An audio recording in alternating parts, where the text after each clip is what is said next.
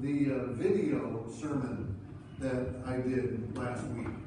And I appreciate that. And I'm willing to keep doing video sermons if you are willing to let me just stay on vacation. So, we can work something out there. So anyway, we had a lot of fun. Hey, I wanted to say thank you to Bev.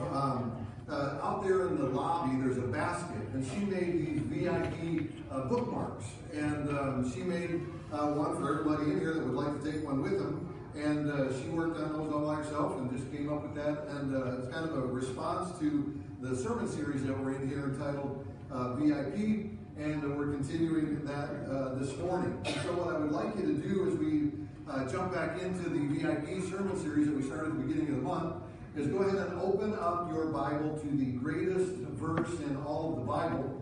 And so grab Bibles or pull open your app or whatever, however you address your Bible there, that app on your phone or tablet or whatever there. There's some few Bibles that are available, some of these around here. But go ahead and turn to the greatest verse in the Bible. Go ahead and go there now. And everybody's...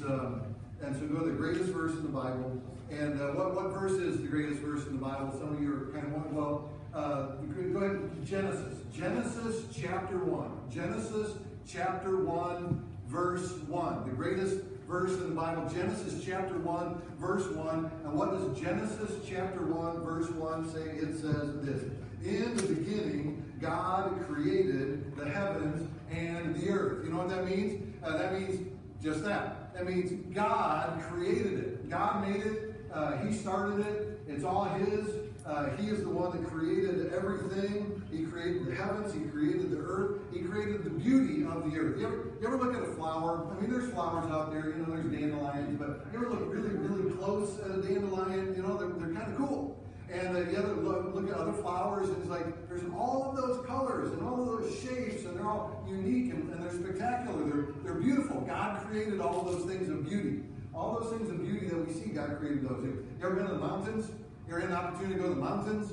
And you just kind of stand and you look out, and it's just majestic and it's awe-inspiring. God created that. You ever been to the ocean? You ever been to the ocean where the ocean meets the big rocky cliffs? You ever been to a place like that? You hear the ocean is crashing down on that. It's incredible. It's beautiful. It's fantastic. And when Karen and I were down in Missouri, down near Table Rock, near Branson, we've been vacationing down there about the last 5 years, and we keep driving by this sign, and it said the Talking Caverns, and we never been there, and I told Karen this year, I said, I want to see this place. I want to see the Talking Caverns. And so we bought the little tickets and went in there. And what this is, a big hole in the ground. And so they opened this door, and you go in this hole in the ground, and the hole was 130 feet deep. And you're down in this cavern, and it was spectacular. It was all lit up, and the rock, the stalactites and the stalagmites, and there were these places where the water was running and dripping and making all of these colorful, weird shapes. And here, listen, they didn't discover this place until 1926. You know what that means? For thousands and thousands and thousands and thousands of years, nobody even knew it was there. God knew it was there. God created this place. It was spectacular. It was incredible. It was beautiful. God made the heavens and the earth. He did that. In the beginning, God created the heavens and the earth. And you know what God did? God created human beings. God created us. People, He created us. And people can be funny. People, guess what? People can be funny. Did you know that? I don't know if you were here last week or not. Some of you were here, and maybe you watched that video of Tim Hawkins playing his guitar, and these are the things that you don't say to your wife. Maybe you remember that. That was funny. I don't know if you thought that was funny. I thought that's funny. And people are creative. People are creative. I mean, all of the things, and they're productive and creative. And my wife and I had the opportunity years back to go on this architecture tour of downtown Chicago, and you get in a boat, and then you go, and the buildings that they create, people do that.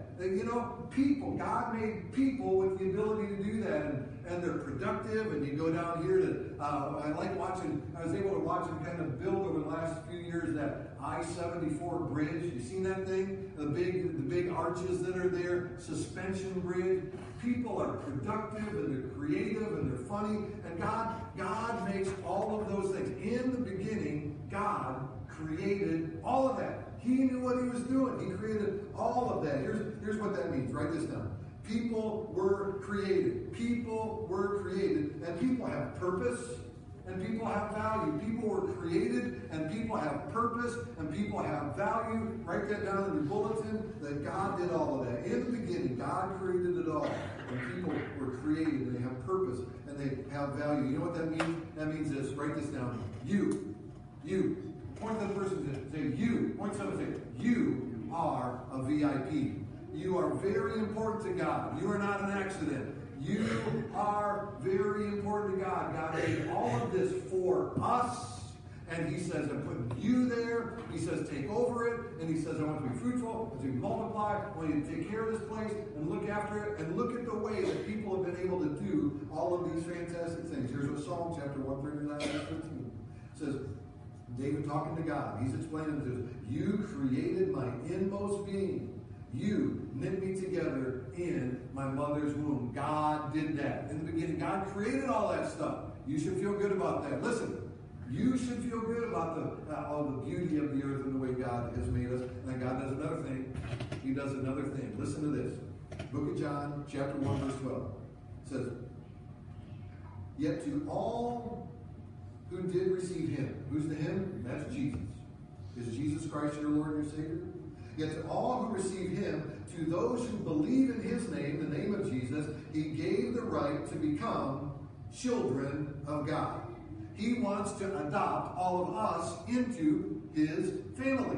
Listen to this. God created it all. He created people who are spectacular and amazing. And he says, and I want you all to be in my family. You are a VIP. God says, I love you, created all this. I want you to be a part of my household and my kingdom, and I want you to be in my family. That, my friends, if you don't know it, that's good news. That's all good news. However, watch this. However, truth is, we live in America. And in America, you're free. You're free. You are free in America. And here's the truth. A lot of people adopt this. A lot of people move right in on this. A lot of people like this. Here's the truth. You do not have to believe that God created anything. In fact, you do not have to believe that there is even a God. You don't have to.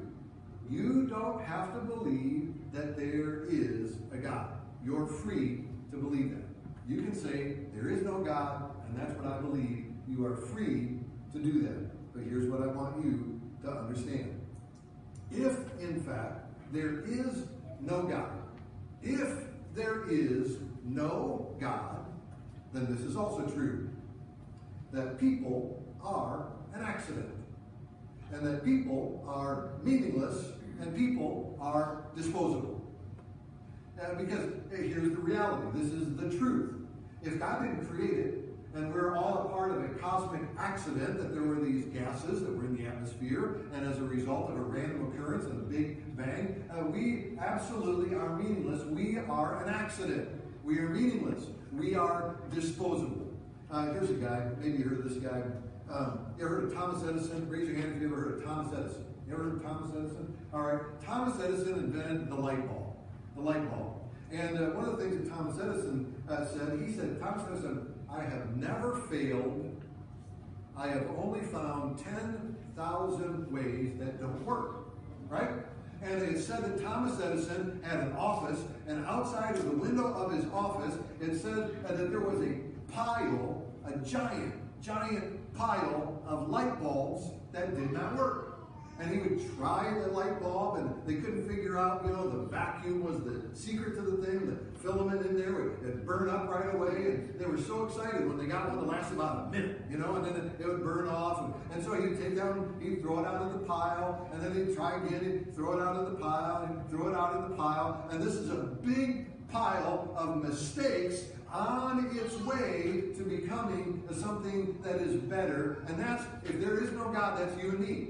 We are a giant pile of mistakes on our way. There's this evolutionary process on our way to something. Now, what do we know about the incandescent light bulb today? How many of you are replacing and disposing your incandescent light bulbs because that technology has improved now within the LED bulb, right? And so, hey, here's the reality.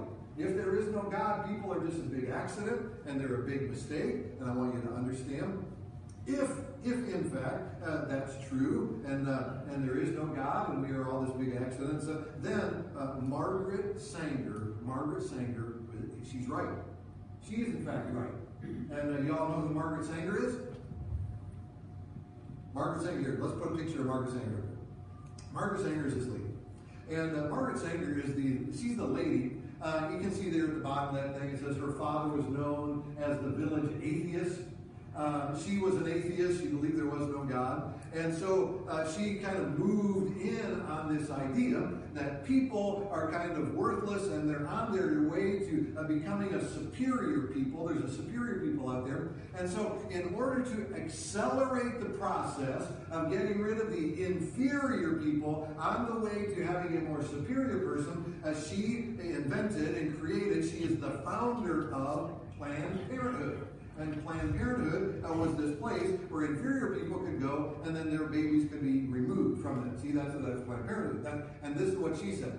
She said that Margaret Sanger, founder of Planned Parenthood, she founded it October 16, 1916, and the goal of Planned Parenthood, in order to eliminate what she thought were inferior races like Orientals and Jews and blacks, she referred to them as human weeds. Now, if there is no God, then she's right,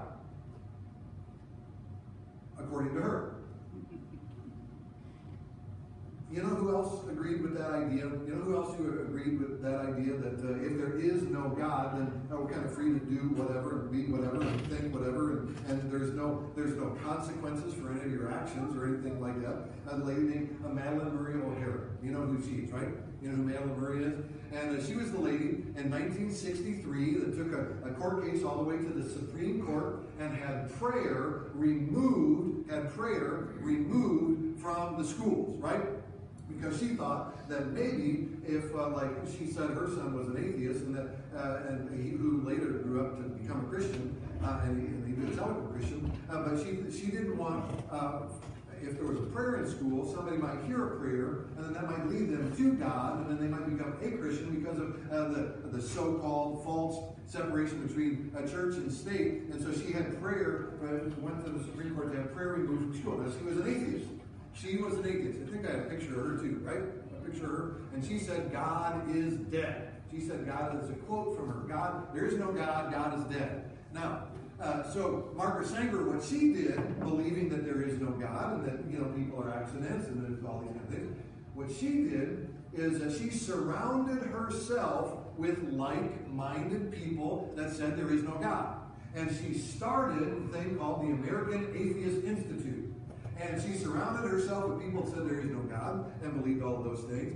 And she employed some people. And then those people, they all lived by the motto that people, are an accident and they're meaningless and they're disposable. And so one of the people that she employed, do you know how she died? You all know how Margaret Sanger died? One of the people that she employed decided that the $600,000 that was in the American Atheist Institute's bank account would better serve them than anybody else. And so one of the employees stole the $600,000 out of it. And then in order to get away with that, well, then you need to dispose of anyone that might object to that. And so he kidnapped Margaret Sanger and her son and granddaughter and took them all out, killed them, dismembered them, buried them out. And you know what? Because at the time Margaret Sanger was the most hated woman in the world, nobody even looked for them. It's true story. Now, a year went by before anybody even looked for them because they were just glad that she was gone. But when you surround yourself with like-minded people that way, that believe you're disposable and worthless, and that might happen to you too. Now, what I want you to know is that I'm confident you believe that there is, in fact, a God that created us, and that we don't fall into that trap. And we don't want to be a part of anything like that. And so I believe that we were created, and God goes on to give us a secondary VIP status. Okay? You have to see the contrast between there is no God and there is a God, and those are the consequences of no God. But then God, he does this thing for us. So he goes on in the book of Genesis. Genesis chapter 1, verse 1. I created you. I created you. I created you. Okay? And he goes on to say this. Genesis chapter 2, verse 19 to 25. Now, the Lord God had formed out of the ground all of the wild animals and all of the birds of the sky. He brought them to the man. Only Adam existed at this time, as the only human being on the earth, just Adam, to see what he would name them. And whatever the man called each living creature, that was its name. So the man gave names to all the livestock and the birds of the sky, and in the wild animals. But for Adam, no suitable helper was formed. So God makes man, makes all the animals. Adam, you name all the animals, but there is not a suitable helper for him. So, verse 21. So the Lord God caused the man to fall into a deep sleep. And while he was sleeping, he took one of the man's ribs, and that would be from his side, right? And then closed it, the place of the flesh. Then the Lord God made a woman from the rib that he had taken out of the man, and he brought her to the man. Note, there's some things. The woman was made from this man's side. Now you've heard this maybe at a wedding. And not from a part of the top of him that she might lord over him, or not from his foot that he might lord over her, but from his side, that they would be companions in life, that men and women are made for each other to be companions. That's why men and women are different, because they fill in the gaps. The man falls short, the woman falls short, then the men fill in the gaps, and they help each other out, do all those things. It's all a part of God's plan. And then in verse 23 it goes on and says, the man said, this is now bone of my bone and flesh of my flesh. And she shall be called woman, for she was taken out of man. That is why, then listen to this verse very carefully, verse 24. And that is why a man leaves his father and his mother. A man is supposed to grow up and leave his father and mother. Not live in the basement until he's really, really old. A man is supposed to grow up, he's supposed to get a job, he's supposed to take care of business and take care of himself, and then after he does that, and he's capable of doing that, he's smart enough to do that, wise enough and capable to do that, this is what a man leaves his father and his mother and is united to his wife. See, there's a progression there. First he grows up, then he moves out, then he goes out and he finds himself a bride. That's what a man is supposed to do, finds his wife. And then, after they find a bride, then they become one flesh. The man and the woman come together and form one flesh, one bond, one partnership. This is formed by and intended by God. Write this down. Marriage is a VIP relationship that is given by God. Marriage is a VIP relationship that is given by God. Now listen, you don't have to believe there's a God. You can believe you're an accident. Or you can believe that you were created by a loving God that loves you, and he has established that we have all these creative abilities, and that we have a purpose here on earth. And then you can believe that God created a marriage institute that he has put man and women into. That's what God did. Adam and his wife, goes on, verse 25, says, Adam and his wife were both naked, and they were not ashamed. Naked and not ashamed. This is the context in which God created Adam and Eve. Put them in the garden, everything was good, and they were there. And the truth is that there is piles and mountains of evidence that show that when children are born into a loving married relationship, that they're the most successful, the most productive, and that is by God's design. Marriage is a VIP relationship. And that's the design that God has put into place. There's also mountains and piles of evidence that show that when we do not do life by God's design, that is the hardest way to go through life. That's just the truth. That's facts. That's evidence all around us. Here's another truth. Think about this. The greatest joys on earth that are known to mankind, the greatest joys on earth are known in the context of a loving marriage. Think about it. Intimacy, laughter, raising children, family, coming together, grandparenting, grandchildren. All of these things are designed to be a part of God's VIP relationship. You are a VIP, and God desires that you would have that opportunity to be a part of that VIP relationship. However, we know that Adam and Eve went from naked and not ashamed in the garden to naked and ashamed in the garden, right? There was the fall, mankind in the garden. And then God removes them from the Garden of Eden. And Adam and Eve have Cain and Abel, and Cain kills Abel. And then for a generation after generation after generation after generation, even though God created all of these things, all of mankind was living apart and separated from God. Do you remember that? Remember that in Genesis? And you go through the story of Noah. People are far away from God, far away from God, far away from God. Not living in VIP relationship with God. However, what does God do? God shows up. Remember the nation of Israel? They're enslaved in Egypt, and then they go through the wilderness before they make their way into the promised land. And God calls them all together, and He says, "There's something that I want you to know. Something I want you to know.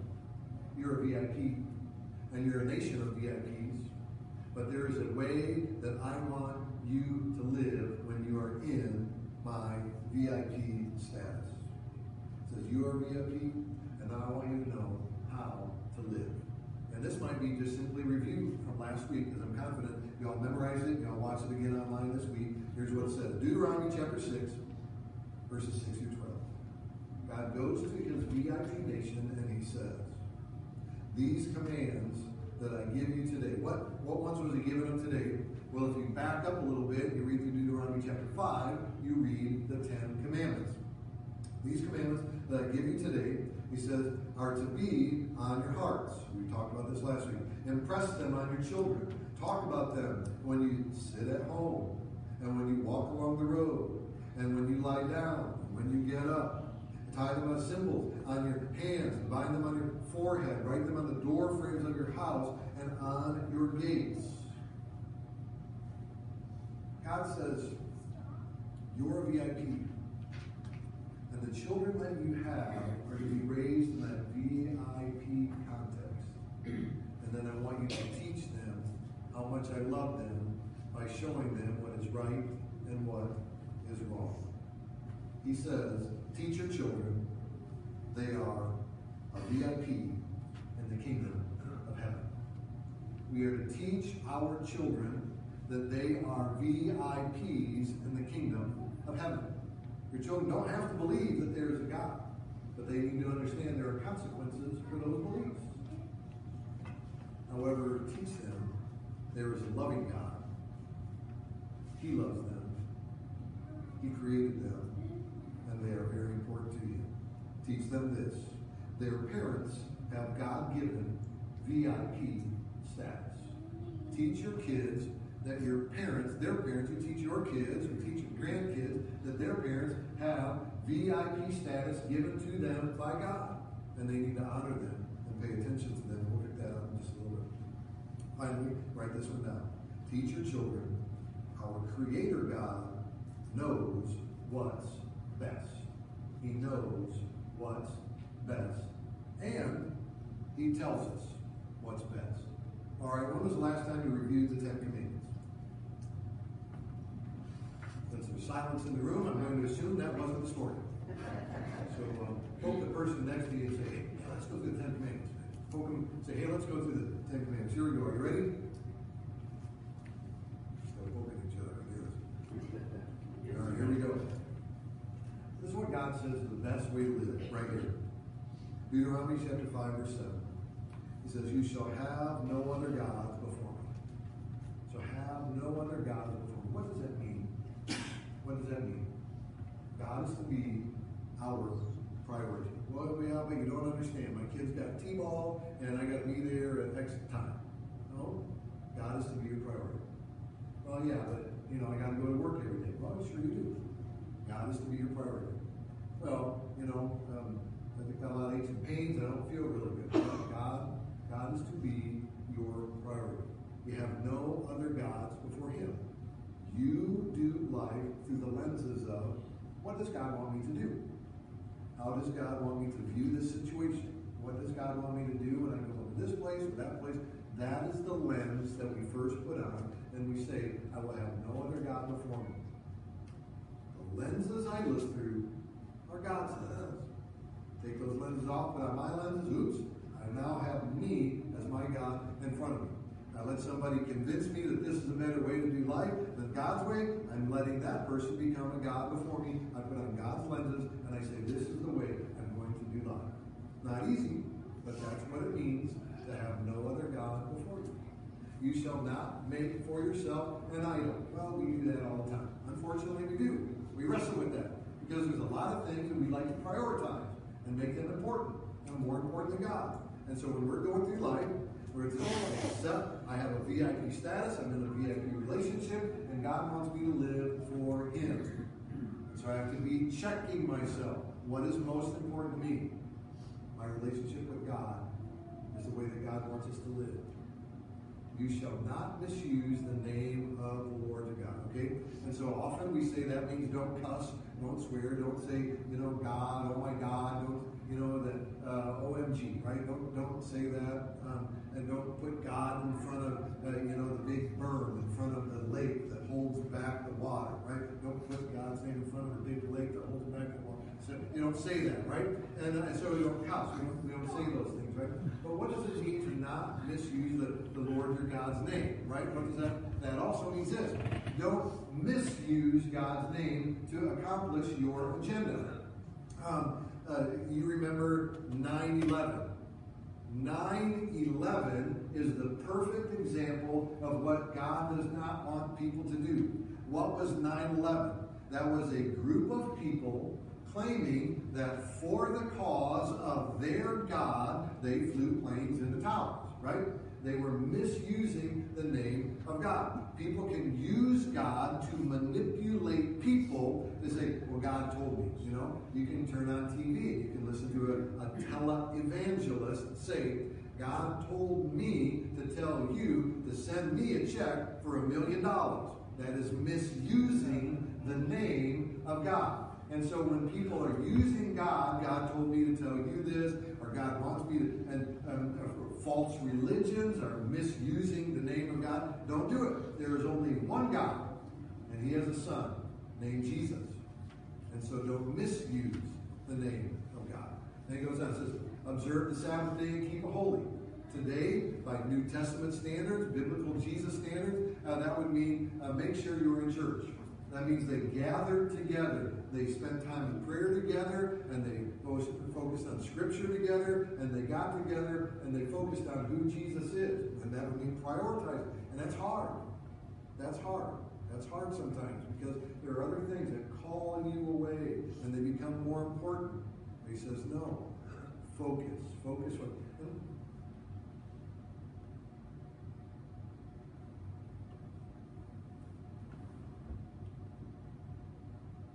The only reason that God gives us any of this is because He loves us and He knows what's best. And He says, live this way. And He goes on. You shall not murder. It's murder. What's murder? What's murder? I hope you know, do you know, the Bible does not say, thou shalt not kill. It does not say, thou shalt not kill. The Bible does not say, thou shalt not kill. What is kill? Kill is if a mosquito lands on you and, and if the Bible says, thou shalt not kill, then I've just committed a crime against God. The Bible does not say, thou shalt not kill. If I go hunting, and for a long time you couldn't go to the grocery store. The only way that they could, was they had to kill the animal, right? And so the Bible doesn't say don't kill. The Bible says do not murder. Do not murder. There's a difference between killing and murdering. Killing is the justifiable ending of a life.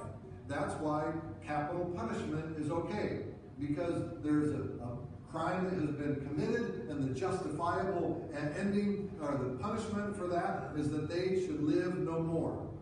Took the life, they deserve capital punishment. That's why you can justify capital punishment. Okay? This is true. Because the Bible doesn't say don't kill. That's murder. Murder is the unjustifiable ending of a life. The unjustifiable. Now here's why I can defend my home. Here's why, if there's a burglar that's breaking through the door and my wife and my children are behind me, and the only way that I'm going to stop that burglar from getting to me or attacking my family, I can pull the trigger if they're inside my house, because I can kill that person, because it is a justifiable death to that person. I don't ever want to be in that situation. I hope nobody's ever in that situation, but that's why you can defend your property and your home. You can do that. Murder is the unjustifiable ending of a life. That's why I can't sneak around and say to myself, well, since there is no God, I might as well take that life. If there is no God, I might as well take it. And so, because God says you're valuable, and we cannot unjustifiably end a life. That's what that is. And so, Jesus says, don't even be angry. Don't get angry. He's been turning that in. But we need to understand these things. God says this is the best way to live. He says, you shall not commit adultery. Jesus says they should not even look lustfully after somebody else.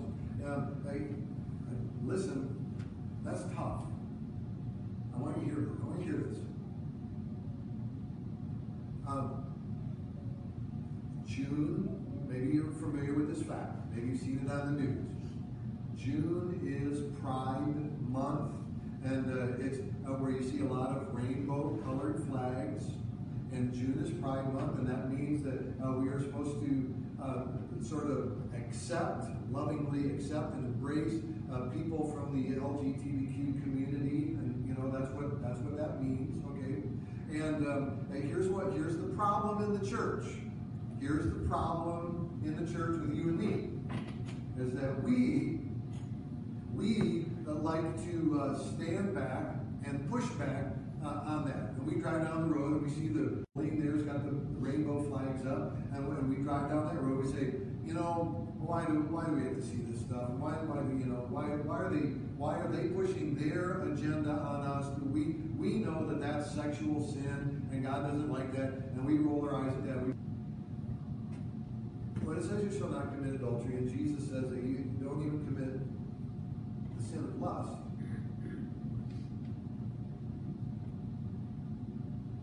LGBTQ and heterosexuals, that's the sin, the lust sin, And to say that one of those letters in the alphabet has problems with the lust sin more than another letter in the alphabet, that's just wrong. It's just wrong. And so we all have to hold that in check when it comes to committing adultery. We've got to hold the lust thing in check by God's name. You shall not steal. That one probably the easiest one to explain. You know what that one means? Don't steal. It's not yours. Don't take it. Don't lie. Don't lie. Don't try to deceive other people. And then you shall not crave your neighbor's stuff. Shall not covet your neighbor's wife. If they've got it, then be content with what you have, because you are a VIP. And God has created the VIP marriage, and He says raise your children to know that God loves you and cares for you, and that when you walk away from God and abandon God, that you are abandoning a whole lot more than this idea of, I can't see God, so I don't believe Him. You're abandoning a whole lot more. So draw the family in and know you are a VIP. Conclusion. We live a VIP life obedience to God. God loves you. He wants you to live in obedience to Him. He loves you no matter what you have done that you think might push you away from Him. He loves you. But His desire is that you live in obedience to Him. He loves you and wants you to live in obedience to Him. So, look at the Ten Commandments. One of those on the list. You got to rearrange one of those on the list. Say, I can do that one better. I'm wrestling with this and I'm wrestling with that one. That's the Holy Spirit convicting you. And it's God just saying, I love you, and there's an area in your life I want you to work on.